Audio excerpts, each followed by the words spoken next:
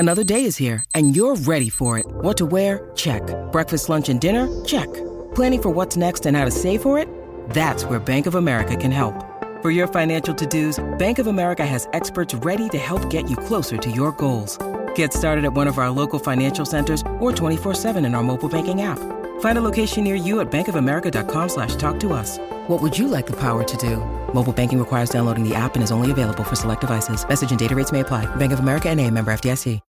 When you need mealtime inspiration, it's worth shopping Kroger, where you'll find over 30,000 mouth-watering choices that excite your inner foodie. And no matter what tasty choice you make, you'll enjoy our everyday low prices, plus extra ways to save, like digital coupons worth over $600 each week. You can also save up to $1 off per gallon at the pump with fuel points. More savings and more inspiring flavors make shopping Kroger worth it every time. Kroger, fresh for everyone. Fuel restrictions apply. Hello, everybody. This is Marshall Poe. I'm the editor of the New Books Network. NBN listeners like to read books and buy them. So we thought we'd tell you that right now, our friends at Princeton University Press are having a remarkable site-wide sale. You can get 50% off books, including ebooks and audiobooks, with the code 50, F-I-F-T-Y, at checkout until May 31. You can save some real money on Princeton University Press books. I encourage you to go there and check it out. Welcome to the New Books Network. Welcome to New Books in Critical Theory. It's a podcast that's part of the New Books Network. On this episode, I'm talking to Stuart Elden about the Archaeology of Foucault, which is the final book in a series of 4 books that he's been working on over the past, I guess, 5 or 6 years, or has it been longer, actually? It's been almost a decade. Really? Wow. Time has really flown. Yeah, so I really started working on these as a book in back 2013. So yes, it is almost exactly a decade. I mean, the first one in the series, Foucault's Last Decade, I was lucky enough to host you, and we've come back for The Birth of Power and the early Foucault as well. And this last book, I suppose one way of introducing it and introducing the series is to start with the time that it's covering or dealing with. It sort of charts the kind of early mid-career of Foucault's life.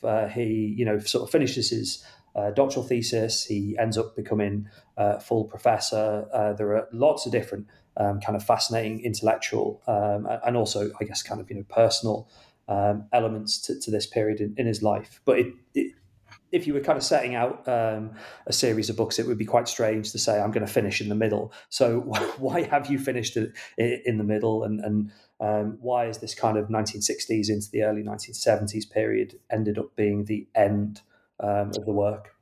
Well, thank you, Dave, first for the interest in this series and for having me back on the show for all 4 of the books. I suppose the confession thing is I never intended this to be what it became.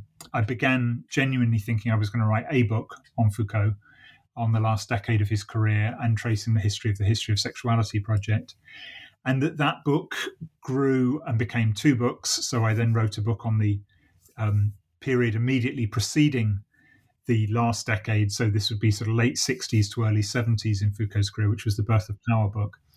And then thought, I'm going to take a break from Foucault. I'm going to do some other things. But quite quickly found myself drawn back to the archives, particularly as the archives were becoming opened up more. New material was becoming accessible to researchers, and a new program of publication of material was beginning. So this would have been late 2016 that I really began work on the earlier parts of Foucault's career. And the Collège de France courses, so the courses that Foucault taught from 1970 to 1984, were all published in French over about 2 decades. The last course came out in French in 2015. And then the team of editors was new people came on board, some other people stayed on. François Hérault is continuing as the lead editor of this to publish a whole series of materials, courses, but also manuscripts from before Foucault was elected to the Collège de France, where he held that chair. And so I knew that with the archive opening up and with this new program of publication, it became possible to write a book about the earlier parts of Foucault's career on a similar model to the way I'd written The Last Decade and The Birth of Power books.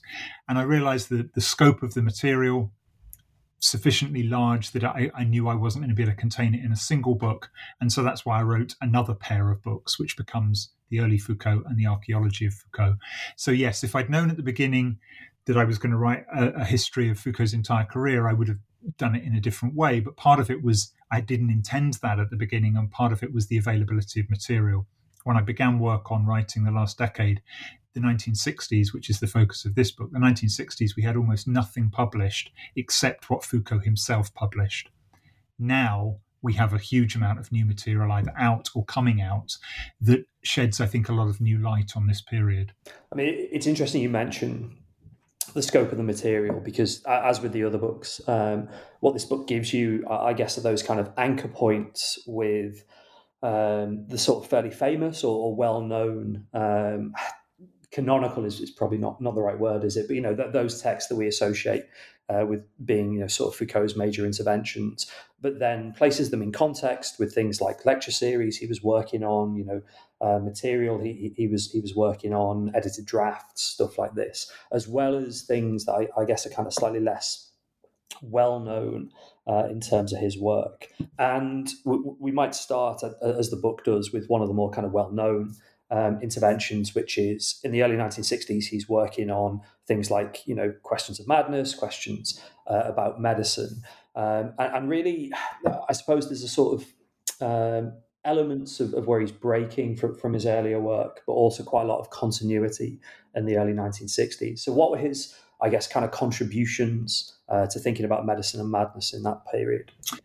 Right, thank you. So the early Foucault book, the one before this in the series chronologically, the early Foucault ends with the history of madness. It's a book in a sense that's how did Foucault come to write the history of madness? And the history of madness was Foucault's primary doctoral thesis.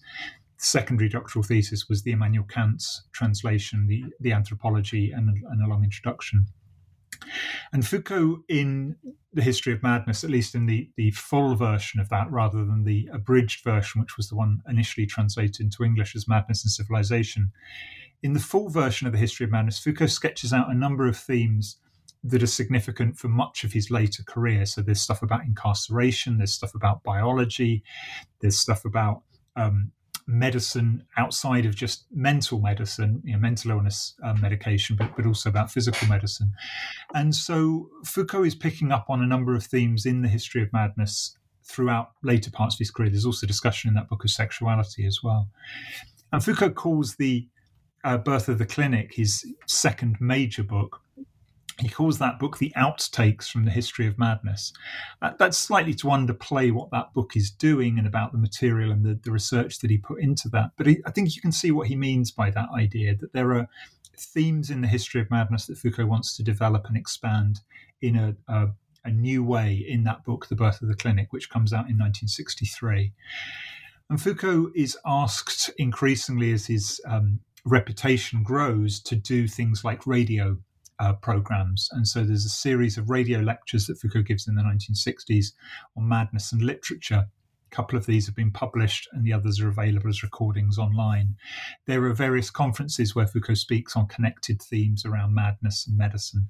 So it continues to be a theme through the 1960s, and that the work on clinical medicine in some ways is sort of behind some of the themes that he develops in The Order of Things, his book in 1966, or Les mots et les choses in the French original title of that book, which would translate as Words and Things.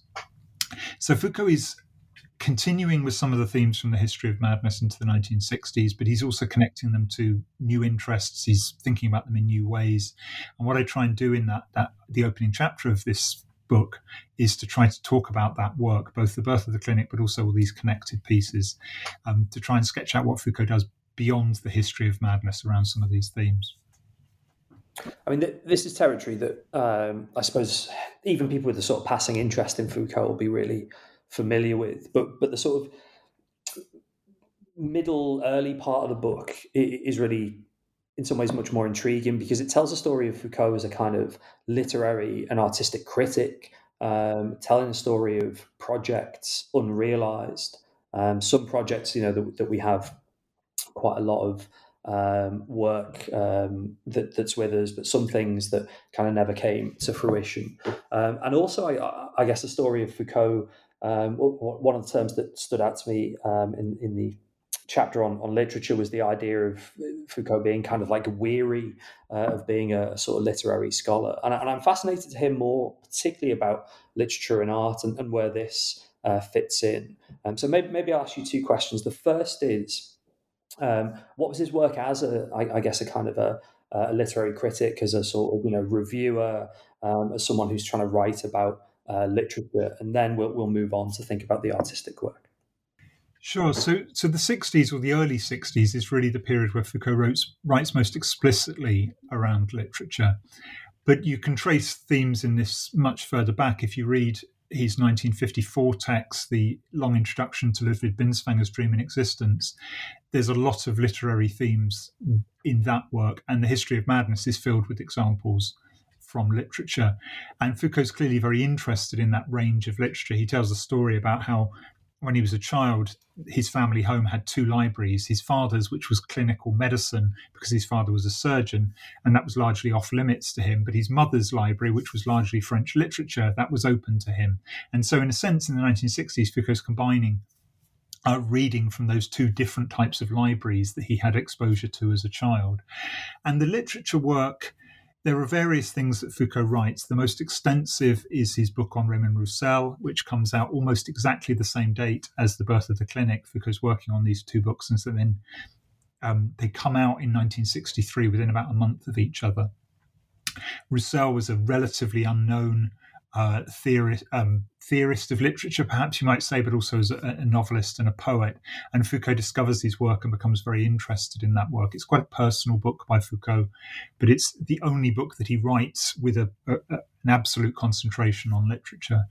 But as you say, Foucault writes a number of shorter essays, particularly in the first half of the 1960s, where he's writing for some of the French literary journals. He's reviewing a lot of contemporary French literature, but he's bringing in a number of themes that he's interested in his wider work around those questions. And he's particularly close to the Tel Quel journal. Julia Kristeva would be one of the key figures that's associated with that journal, Roland Barthes, to an extent as well. And Foucault's interested in this. He's connected to this. He's taking part in roundtables where they're discussing the French novel, or they're discussing the Alain Rogrier's work on the Nouvel Roman, the new novel. Foucault's certainly interested in these kinds of questions, but as you say, towards the end of the 60s, he confesses that he's fairly tired of this. He's not really sure where it's going.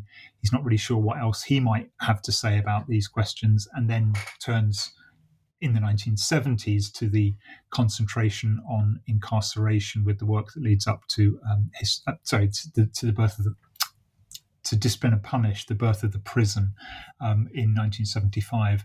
So Foucault is certainly interested in literature. There's a lot of work in literature that's published in the 1960s, but there's a lot of work that has become available only relatively recently out of the archives, transcriptions of recordings or Foucault's manuscripts from lectures that he gave. A lot more material that we now have on some of the classical French authors, so Flaubert, Balzac, and others, Marquis de Sade. So Foucault's certainly interested in literature in a range of ways, and sometimes connects to themes that he explores in some of his better-known works. But we have a range of new materials that are available to us to fill in details about that engagement, I think. In terms of his work on art, I detected a similar, if not weariness, but I guess a kind of an exhaustion of his thought, and a sense of maybe not having much to add or much more to add. He writes quite a lot about art in the 1960s, and one of the things you've mentioned there about archive material and lectures is there's essentially a kind of a book on Manet, within a lot of detailed preparatory work and lectures he's given, but it never really comes to fruition. So I guess why do we see a similar kind of interest, but then a waning of interest in writing about art as we do with literature? I think it's an interesting question, Foucault. I mean, there are some parts of Foucault's writing on the visual arts which are very well known. So the opening chapter of The Order of Things, which is on the painting by Velázquez, that hangs in the Prado in Madrid, of the artist himself is in the portrait, and you can see what's really the background is the thing that the artist might be painting reflected in a mirror that you can see in the background. And Foucault's interested in this in terms of questions around representation and so on. And it's kind of like an overture to the order of things, because it allows him to open up a number of themes that he wants to explore in the book, but to do it through this very detailed analysis of a work of art.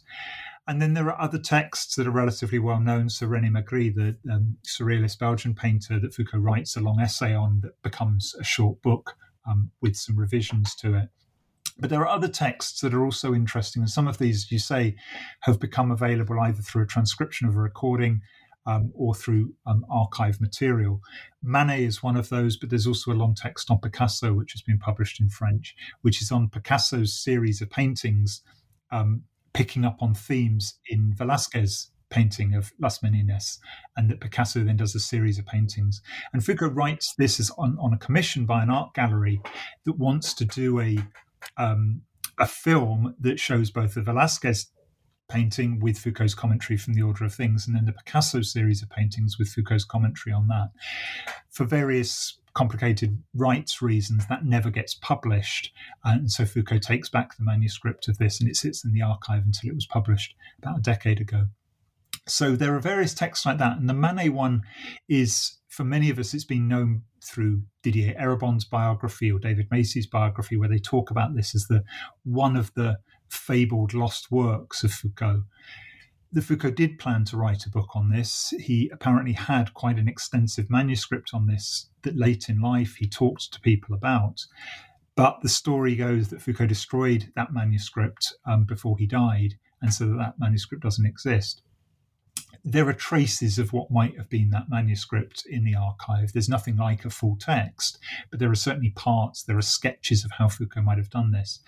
And there are some lecture materials, because Foucault gave a lecture on Manet and Manet's work in a number of different places. We have a recording of one from Tunisia. We have the manuscripts of ones from some of the other places that he gave. So the Manet material was interesting, and I think there are sufficient traces to be able to say something about that, even if we still don't know what Foucault might have done had he not destroyed the manuscript or had he decided to develop it along the themes he initially indicates. I mean, you mentioned The Order of Things.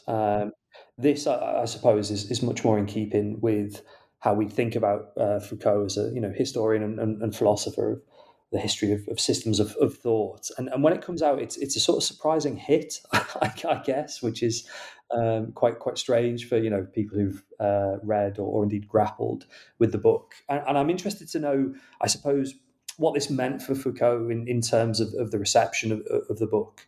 And where it fits in sort of more broadly with his work in the 1960s.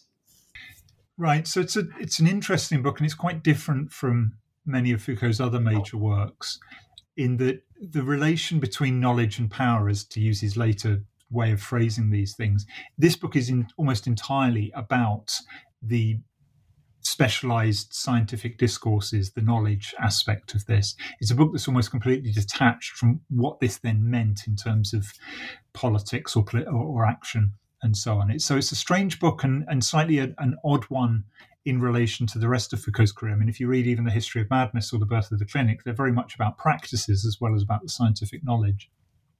So The Order of Things is a book that Foucault says, I imagine that this book would be read by a handful of specialists in particular areas. And what's important about the book for Foucault is the way that he's trying to draw parallels between quite different understandings of specialized knowledge in different fields and how they might connect together. So how can we trace the transition from general grammar to modern linguistics? How can we trace the transition from natural history to modern biology, or from the analysis of wealth to economics? And Foucault says these are quite distinct areas, but there might be ways in which they connect in quite interesting ways. And part of the book is to try to explore those. And the book's this surprise bestseller. It becomes this sort of notorious book, although I suspect it's a bit like, Stephen Hawking's Brief History of Time. A lot of people owned the book, but not that many people read it, or they maybe got through, a chapter or so. And Foucault kind of doesn't quite understand this. I mean, today it is still the best-selling book in the Gallimard series that it was published in.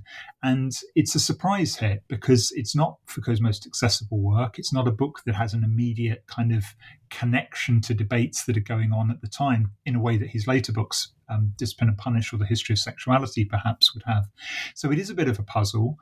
But the book's quite provocative, and so there are things in it that people picked up, and Foucault has these various exchanges with people who had criticised aspects of the book, so it annoys traditional Marxists. Sartre feels that he has to say something about the book. There are lots of reviews, lots of kind of discussions of the book and so on, radio interviews and so on. So it's a bit of a puzzle why this book, of all of Foucault's early works, is the one that has the surprise sort of hit. But it's a book that's an important and interesting one, even though, as I said, it's a little bit distinct from some of the other aspects of Foucault's career, both before and after. The other thing that maybe is worth saying about this book and what I tried to do in my book, The Archaeology of Foucault, looking at this, is that we have something that's quite surprising in the archive, in that Foucault gave a lecture course in Brazil in the mid-1960s, where he basically presented this book to an audience. And the lecture materials that we have, which are in the process of being edited for publication, it's an early draft of the book. It's not that Foucault writes a lecture course around the themes of the book, but it's very clearly an early draft of the book is then repurposed as a lecture course. And Foucault puts various things like dates and so on that mean that we can indicate how this was used in a classroom. So it's an interesting book for me because you have this relatively unusual draft of a book. Foucault often destroyed the early drafts of his books, but this one was one that was retained. So I try and say something about that and about how Foucault builds up into the book that becomes famous. The early draft doesn't have that opening scene of Velázquez in it. It doesn't have the last two chapters where Foucault connects this to some of the most sort of pressing kind of contemporary concerns, this idea of the death of man. That's in a late chapter in the book, but that's something that's not there in the earlier draft in quite the same form. So it was interesting for me in seeing something I've long wanted to do with Foucault's work, is to see that process of making of these, how these books came about, and this book had that sort of material available to me. It's good you mentioned Brazil, and actually I'm going to come back to questions about where he was teaching and what he was teaching, because that's incredibly influential. But as you were talking through the reception and the process of writing, the order of things, I was really struck by, I suppose, the contrast with the archaeology of knowledge, which you deal with towards the end of the book. And I wonder if you could sort of tease out that contrast for me. You know, archaeology of knowledge has a very different reception. It's not a hit. It's the kind of short way of summarizing that, although, you know, in some ways it might be a much more sort of influential text. And indeed, you know, the sort of writing of it seems to be, or at least the impression I got was it was much more of a kind of a struggle for him when he was developing that book, both actually as compared with The Order of Things, but also compared with his other books and other processes of writing. Right. That's interesting. That opens up some interesting questions. Foucault apparently, I think it was Daniel Defer says to Foucault, so this is Foucault's long-term partner, how much he admired The Order of Things. And Foucault said, yeah, but it's not a book that I ever enjoyed writing. And I think that's true of that book, but it's certainly true of The Archaeology of Knowledge. That The Archaeology of Knowledge is a book that in some of his correspondence with Defer, Foucault talks about how painful the process of writing is and about how the book is just such a mess and he's got all this work to redo and so on. And it goes through a number of different versions. There's a whole manuscript which Foucault looks like might be the book after The Order of Things, which Foucault chooses not to publish and largely abandons, although some of the themes come up in The Order of Things. And that manuscript on philosophical discourse is going to be published in May this year, so it's been edited by Daniele Lorenzini and Orazio Herrera, and is part of that series of books that I mentioned of pre-Collège de France Foucault material. So The Archaeology of Knowledge, we have other draft material for it. We can see some of those processes of Foucault working and reworking ideas as he's trying to develop and to work out exactly what he is trying to say. The Archaeology of Knowledge is a peculiar book in that Foucault is writing it in part because he's trying to position himself for a major chair in philosophy in France. It becomes his election to the Collège de France in 1970, but he's trying to get a position back in Paris from a slightly earlier period in the 1960s. And I think he must have thought that writing a kind of major philosophical methodological treatise would be useful in terms of positioning himself for those kind of roles. But it's a book that is quite frustrating, and it says quite a lot of the things that it's not doing, but not always so much about what it is doing or what Foucault thinks that he is doing in his own work. It's part a reflection on his previous books, but it's also partly a program for what he might go on and do. And there's some indications of future projects in that book, some of which he does develop and some of which he doesn't develop. But it's a book that's largely devoid of references, so it makes it quite difficult to see who it is that Foucault is engaging with. So it's a peculiar book, and it's another one of those strange books in Foucault's overall trajectory. But I think some of the material that's now available enables us to situate this much more clearly in terms of the tracking of Foucault's interests and so on. In terms of, I suppose, that preparatory work, you'd mentioned him trying to get a position in Paris. One of the things I was struck by during this period is it would be wrong to use the kind of modern terms of, being a sort of precarious academic, but he is, moving around quite a lot. He's at, several different institutions. He's in different places. And the two things that are maybe worth sort of teasing out in that context are, first off, what is he teaching, and what's the kind of the role of his teaching in the 1960s, particularly with reference to these two major books that he publishes, and then we'll come on, I think, and talk about the influence of working in Tunisia on his politics and his thought. Right. So Foucault gets a position to teach at the University of Clermont-Ferrand in sort of central France. In the early 1960s. So he leaves his post in Tunisia. Sorry, he leaves his post in Hamburg and takes up this position at Clermont-Ferrand. And like in the early 1950s, Foucault is teaching in a philosophy department, but he's teaching psychology. So psychology at the time was largely taught within philosophy programs, and Foucault is teaching the psychology classes to that philosophy department in this regional part of France. Foucault's still living in Paris. He moves back into the apartment that he shared with his brother in central Paris. He's commuting, staying the minimum amount of time that he can in Clermont-Ferrand, doing his classes and coming back. We don't have that much by record of Foucault's teaching in Clermont-Ferrand. We have a course on sexuality that was published a few years ago in French and has recently been translated into English, where Foucault's teaching sexuality to psychology students. Didier Eribon gave me a set of notes to look at of one of Foucault's students in one of his psychology classes, which was useful in terms of Foucault was just doing really a survey of debates in psychology to those students, possibly not the most exciting thing that he'd ever taught for himself, but it was something that was his job at the time. And then in the mid-1960s, Foucault is clearly unhappy in Clermont-Ferrand, but a position in Paris doesn't come up, and he takes a leave of absence to go and teach in Tunisia, where he teaches for a couple of years before returning to France, and then he returns initially to the University of Vincennes, which had been set up after the May 68 protests. It's this new experimental university that Foucault comes to realize is a bit of a trap, that all of the kind of sedition within the French system has been pushed out into this university in the Vincennes forest in a former military site that was repurposed into a university. And that the idea is that the French state can push all of the problematic lecturers and the sort of the more hippie students and so on out to this site, and then the Sorbonne and the more established French institutions can carry on in the way that they did before. So Foucault realizes that there are problems about this kind of institution and his position within it. But he teaches there, he teaches a course on Nietzsche, which we'll maybe come to, which is the subject of the last major chapter of this book. But he teaches another course on sexuality there, which has also been published. And so the Vincennes period is an important one in terms of some of the themes of Foucault's work, but it's also one that he almost can't wait to get out of. And the election to the Collège de France is the thing that sort of rescues him from this.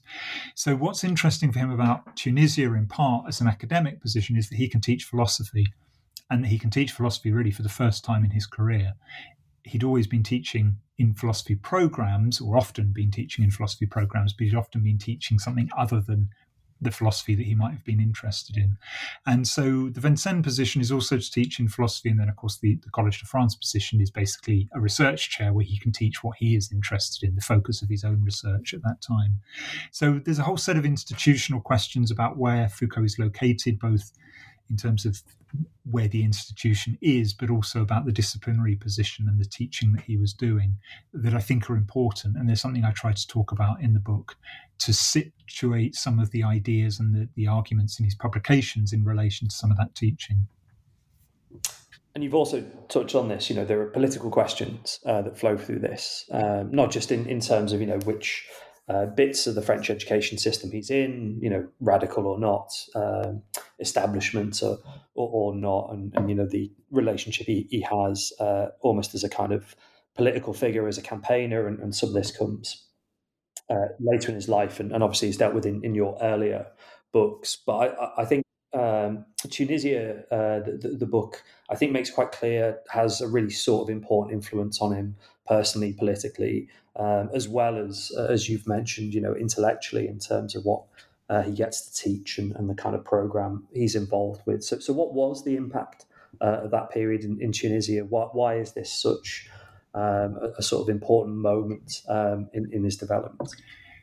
So Foucault says that Tunisia was a political awakening for him, and that it was the events, particularly of March 68 in Tunisia rather than May 68 in Paris, that was the real break for him in terms of the earlier positions that he had to the later, much more radically politically active Foucault, the one that we associate with the early 1970s, the stuff about prison activism and the other campaigns and things that Foucault gets involved in. And Foucault gets caught up in the student protests against the Habib Bourguiba regime. They begin in part around the impact of some of the wars between Arab countries and Israel. There's protests about the visit of the United States Vice President to Tunisia, but these spark into a wider set of student protests against the regime. And Foucault becomes quite close to some of his students in this period, and there are various stories of him sheltering some of them in his apartment when they were on the run for the police, of hiding a typewriter that they were using to write their political tracts and hiding that in his garden. Various stories about the kind of the risks that he was taking on behalf of those students, and sometimes the material support that he was doing, giving them money for a deposit for an apartment, paying some of their legal fees. So Foucault gets quite caught up in these and realizes the political radicalism of his students and how they were reading some of the texts that for Foucault he'd often seen as these sort of slightly detached academic texts, but they were reading them in a much more active way in terms of these informing the work that they were doing to challenge the regime, to protest against it. Foucault gets introduced by them to Black Panther literature, which is important for Foucault in the early 1970s. He starts to reassess the position that he has to some Marxist texts as a result of this engagement. So a lot of his students end up having very long prison sentences or getting very severely beaten by the police on the university campus. And Foucault comes back to Paris after this Tunisia period and says, some of what was going on in May 68 was important, but it wasn't the same degree of risk as I was seeing with my students in Tunisia. They were really putting themselves on the line in terms of these protests, and they were suffering from a decade or more in prison as a result of some of the activism they were doing. So I think Foucault has a slight skepticism towards the slightly heroic myth of 68 in France after he returns, because he says there was a different context that was important for me, for Foucault, but that this was of a different scale to the one that you saw in Paris. That political awakening obviously is really crucial, and we can see how it shapes his thought as well as his, I guess, practice and lifestyle as an individual. The way the book comes to a conclusion is with, I guess, the kind of key influential intellectual, I suppose, sort of figure, but also, again, as an issue of kind of literary or academic practice, which is Nietzsche. So obviously he's working on Nietzsche. You talk in the book about Nietzsche being someone that explains his kind of issues with Marxism, his relationship with structuralism, and indeed his distance, questions of political communism, how he reads Marx. Nietzsche is really, really crucial. At the same time as an intellectual element, there is a sort of practical job he has to do around Nietzsche, which is being an editor and if I've understood correctly, working with translators, but not directly translating Nietzsche himself. And I'm fascinated by those kind of dual readings, I suppose, of what's going on. On the one hand, Nietzsche as an intellectual influence at the end of the 60s, but also as, and this is a terrible way to put it, but Nietzsche as a job he has as well. Right. No, that's an interesting way to think about that.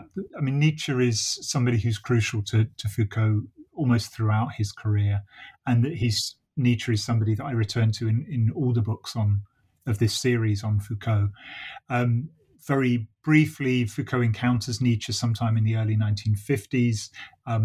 Really seems to be significant to him. He reads a lot of Nietzsche. He writes some draft material on Nietzsche, but he doesn't publish on Nietzsche for quite a long time, even though I think we can see the importance of Nietzsche in what becomes the history of madness. In the 1960s, Foucault does start to publish, but only a very little on Nietzsche. So he gives a talk on Nietzsche, Freud, and Marx to a conference on Nietzsche that had been organized. One of the organizers was Gilles Deleuze. Foucault allows that to appear in the kind of the proceedings of that conference, but it's quite a short text, and it's not quite Foucault's real engagement with Nietzsche in detail. And then, at least until recently, the next text that we have of Foucault's publishing on Nietzsche is the Nietzsche Genealogy History essay, which comes out in 1971. And that's an important text in terms of the reading of Nietzsche, but also in terms of how much of this is what Foucault is trying to do in his own work. How much is this the model of how Foucault wants to do a historical examination, which he starts to call genealogy from around this time. So those were the published traces, really, the Nietzsche, Freud, Marx, and the Nietzsche Genealogy History, until relatively recently. We now have some of Foucault's lecture material on Nietzsche. We have a Brazil lecture from 1973 on Nietzsche. We have a text from Montreal in 1971 that was published in an appendix to the Lectures on the Will to Know course. But we also have some material in the archives that helps to fill in some detail of this. And the most substantial is a whole course that Foucault gives on Nietzsche at the University of Vincennes that I mentioned, the experimental university. And there is a manuscript for this course, but it's in a bit of a mess in the archive. The pages are not numbered, it's not in the right sequence, it's sort of jumbled up, and it's difficult to work out what order Foucault might have presented the material. Now, somebody who contacted me and wished to remain anonymous, but said I was one of Foucault's students at Vincennes, and I took notes, and I can share with you my typed up notes of what Foucault said in those courses. And that was really valuable to me. Now, I would always want to be slightly wary about using student notes to reconstruct what the lecturer had actually said. But it was really helpful because they also had access to the manuscript in terms of working out the chronology, which order Foucault had delivered this material. And so I didn't want to rely on the lecture on the students' notes, except to help me to make sense of Foucault's notes. And using that, I was able, I think, to reconstruct the way that Foucault had taught that course at Vincennes. And I spent quite a lot of time talking about this course, which is really a prelude to what Foucault then writes up in the much shorter piece, the Nietzsche Genealogy History essay. So Foucault's teaching on Nietzsche is important. I mean, there's traces in other places where Foucault lectured on Nietzsche. So a 1950s course on philosophical anthropology where Nietzsche is mentioned in the manuscripts, and that's now been published. There are reports that Foucault taught about Nietzsche in Tunisia, of which we have more limited traces. But this Vincennes course is very much the most detailed analysis of this. And then there are some other lectures in the Americas the one I said in Brazil, but also in Canada and the US in the early 1970s. And all of the archive material on Foucault's engagement with Nietzsche is due to be published. Bernard Arcor, who's edited a couple of other volumes of Foucault's work, is going to be editing the Nietzsche volume in that new series. So there's a lot of new material to sort of fill in the detail about how we understand that Foucault was reading Nietzsche.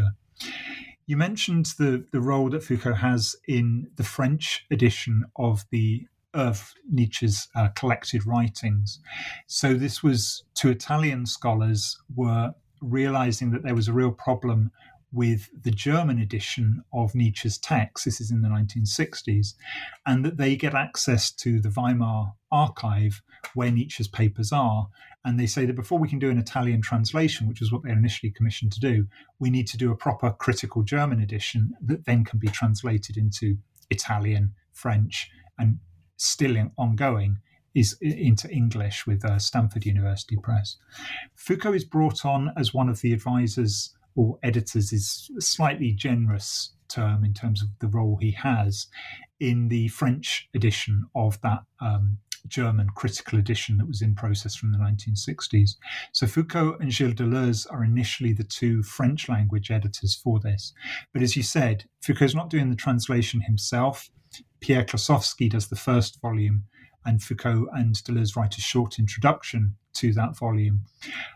But Foucault's also involved in some of the sort of publicity. He gives some interviews around this time, he and Deleuze, to newspapers or to radio shows around this. And they talk about how they're reading Nietzsche, how it makes possible this new critical edition. It makes possible new readings of Nietzsche to break from some of the problematic ways in which Nietzsche had been edited in the past. And it generates and makes possible these different types of readings, of which Deleuze and Foucault are two of the French examples around this. Just one other thing maybe on that question, the editing issue of Nietzsche, I think, is an interesting one in terms of what Foucault's role is with that. And one of the things I try and do, I think it's particularly in this book, The Archaeology of Foucault, is to talk about Foucault's role as an editor. So his involvement in the Georges Bataille complete works, his role as one of the editors of the Critique journal, taking over after Bataille died, Foucault's involvement in that, and some of the editorial work that goes on there. So about how Foucault and others were involved in making possible these different intellectual interventions of getting Bataille's works produced in this substantial, what becomes 12-volume edition, the editorial work of how a journal is put together, or at least how a journal was put together in the 1960s. And the Nietzsche part would be another aspect of that sort of editorial work, or as you say, the job, alongside the more intellectual interests that he had in terms of his own writing or his own teaching. Mentioning Deleuze, there's also various other key intellectual relationships quite early on. You discuss Derrida, Althusser, and I guess that kind of broader intellectual scene that blooms at this point in France, and that leads me, I guess, to a sort of concluding question, which this book and the four of them together, I think, are a genuinely remarkable achievement, and it strikes me, I suppose, where do you go next after you've done this? And I'm interested to know, sort of what a future project might be in terms of, is it working on, other thinkers related to or in kind of Foucault's orbit? Is it a matter of having settled accounts with Foucault, doing something completely different? Where next after such kind of a major project? Well, thank you. I'm glad you think that the four books work, and that, having read and discussed all of the books with me, we did that in the order that the books were written. But I now hope that people, if they're interested, can read the books in the order in which the events they talk about happened. So there's either the order I wrote the books or the order that the books are talking about. And hopefully it works in both ways to read those books. Yes, so you mentioned Althusser. Jacques Derrida is somebody else who I also talk about Foucault's relation to him. And with those thinkers and with others, the Foucault archives were important, but also I had to go to the archives of some of these thinkers.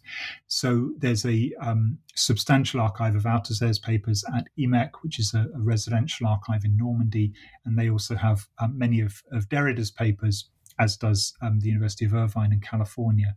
And using the archives of people that were connected to Foucault opened up some possibilities for future projects of my own.